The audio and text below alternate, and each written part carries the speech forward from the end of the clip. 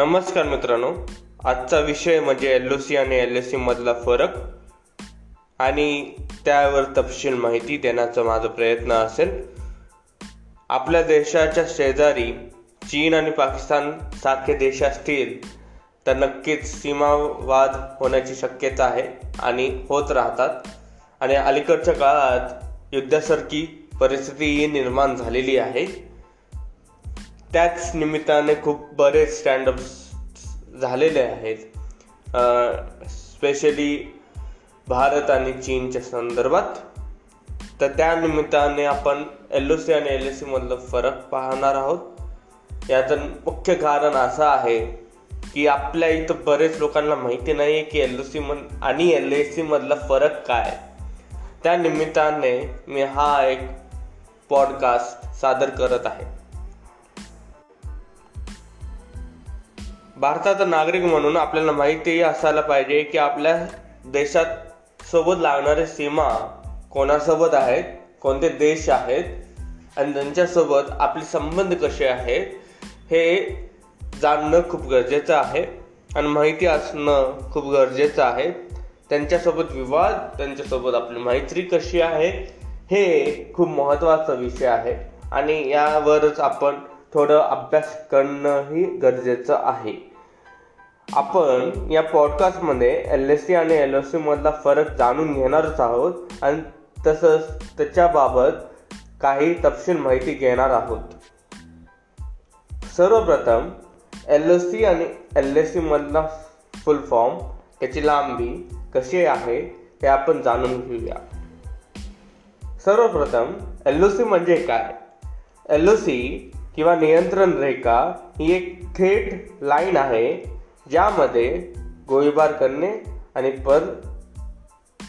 परस्पर संवादाला सामोरे जाणे यासारख्या अनेक गोष्टी आहेत. सैन्य दलांनी हे स्पष्टपणे ठरवले आहे. LoC भारतीय केंद्रशासित प्रदेश जम्मू आणि काश्मीर सीमारेषा विभक्त करणारा एक प्रकार दर्शवते. भारतद्वारे नियंत्रित आणि पाकिस्तानने बेकायदेशीरपणे कब्जा केला आहे. LoC ची लांबी सुमारे 6,776 किमी आहे. LoC चा भारतीय भाग या भागाच्या दक्षिण आणि पूर्वेकडील भाग जम्मू आणि काश्मीर म्हणून ओळखला जातो, जो काश्मीरचा सुमारे 45% आहे. LAC म्हणजे वास्तविक नियंत्रण रेखा म्हणजे line of actual control. Bharat आणि चीन यांच्यात ही सीमा आहे. 1993 मध्ये या दोन्ही देशांमधील भूमिकेबाबत ठोस तोडगा निघत नसल्याने लाईन ऑफ ॲक्च्युअल कंट्रोल ही संकल्पना अंमलात आणली गेली. LAC भारतीय नियंत्रित प्रदेश चीनच्या नियंत्रित प्रदेशापासून विभक्त करणारा आहे. हा एक मोठा रिकामा प्रदेश आहे आणि जवळपास 50 ते 100 किलोमीटर आहे. चीन सरकार LAC ला सुमारे 2000 किमी मानते आणि भारत सरकार याला 3488 किमी मानतो. LAC ला 3 विभागामध्ये विभागले गेले आहे. लडाखमधील पश्चिम विभाग, उत्तराखंड आणि हिमाचल प्रदेशमधील मध्यम क्षेत्र आणि अरुणाचल प्रदेश आणि सिक्कीम मध्ये पसरलेला पूर्व क्षेत्र. लाईन ऑफ कंट्रोल आणि line of actual control. LoC चं स्थान पाहूया. काश्मीरचे 3 क्षेत्र आझाद काश्मीर, गिलगिट आणि बाल्टिस्तान आणि पाकिस्तानच्या ताब्यात असल्याने 2/3 जम्मू, लडाख आणि काश्मीर खोरे ज्याच्या प्रशासनाकडून भारत प्रशासित आहे. जरी संपूर्ण जम्मू काश्मीर आणि लडाख हा भारताचा अविभाज्य भाग असला तरी स्वरूप वेगळं आहे. सैन्य दलांनी हे स्पष्टपणे स्पष्ट केले आहे आणि बऱ्याच उपक्रम होतात. भारतीय आणि पाकिस्तानी सैन्य इथे दररोज हजर आहे. क्षेत्रफळ बघितल्यास हे 776 किमीचं आहे. LAC मध्ये कोणतेही स्पष्ट सीमा नसल्याने यावर खूपदा स्टँड ऑफ सारखे गोष्टी झालेल्या आहेत. जसे की 2014 मध्ये चुमर, 2013 मध्ये देपसंग, 1987 मध्ये समडोरांग या भागात आणि अलीकडच्या काळात घडलेला गलवान इथे स्टँड ऑफ. अशीच परिस्थिती LoC मध्ये अस्तित्वात आहे, जिथं पाकिस्तानी सैन्य अतिरेकी पाठवण्यासाठी POK म्हणजेच पाकिस्तान ऑक्युपाईड काश्मीर माध्यमातून वापरत असते.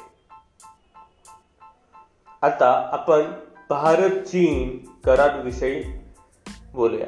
म्हणजे मी सांगेल, सप्टेंबर 1993 मध्ये झालेला हा पहिला करार होता, यामध्ये दोन्ही बाजूंनी 5 तत्वावर आधारित करार केला होता. सार्वभौमत्व, परस्पर आदर आणि प्रादेशिक अखंडता, परस्पर असंतोष, एकमेकांच्या अंतर्गत बाबीमध्ये हस्तक्षेप न करणे, समानता आणि परस्पर फायदा आणि शांततापूर्ण सहजीवन आणि भारत चीन सीमा भागातील वास्तविक नियंत्रण रेषेवरील भागात शांतता राखण्यासाठी दृष्टीने हा करार होता. नोव्हेंबर 96 मध्ये हा दुसरा करार होता, ज्यामध्ये पहिला करार वर अंमलबजावणी आणि त्याला पुनरुच्चार देण्यासाठी हा करार झालेला आणि विस्तृत प्रोटोकॉलच्या व्याख्या केली गेली. आणि तो करार आहे जो दोन्ही बाजूंच्या सैनिकांनी एकमेकांवर बंदूक किंवा गोळीबार न करणे या करारामध्ये सामील होता. या करारामध्ये असंही म्हटलं आहे, कोणतीही बाजू त्याच्या सैन्याच्या क्षमतेचा उपयोग दुसऱ्याच्या बाजूला करणार नाही. प्रत्यक्ष नियंत्रण रेषेवरील सीमा भागात दोन्ही बाजूंनी कोणतीही सैन्य दल तैनात केली जाणार नाही. सद्य परिस्थितीत संदर्भात सर्वात संबंधित तरतूद म्हणजे 96च्या कराराचा 6वा कलम. या कलमामध्ये असं म्हटले आहे की LACच्या 2 किलोमीटर आत दोन्ही बाजूंच्या बंदूक उघडू शकत नाही किंवा स्फोटक वापरू करता येत नाही. म्हणजेच दोन्ही बाजूंनी LAC 2 किलोमीटरचा बफर झोन तयार केला गेला.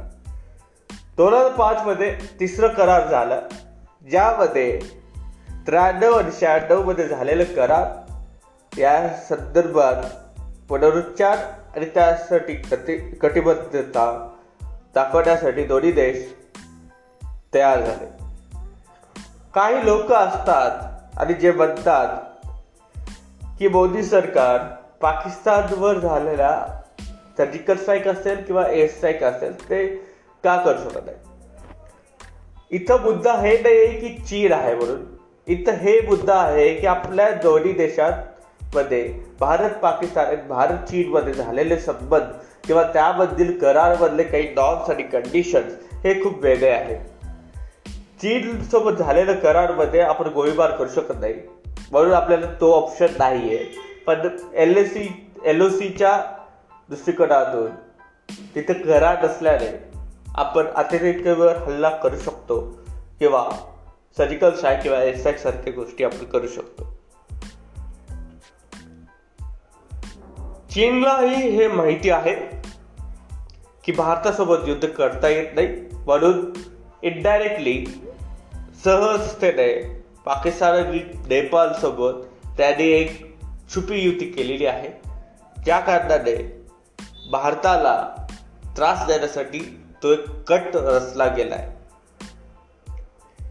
In short, China can't fight India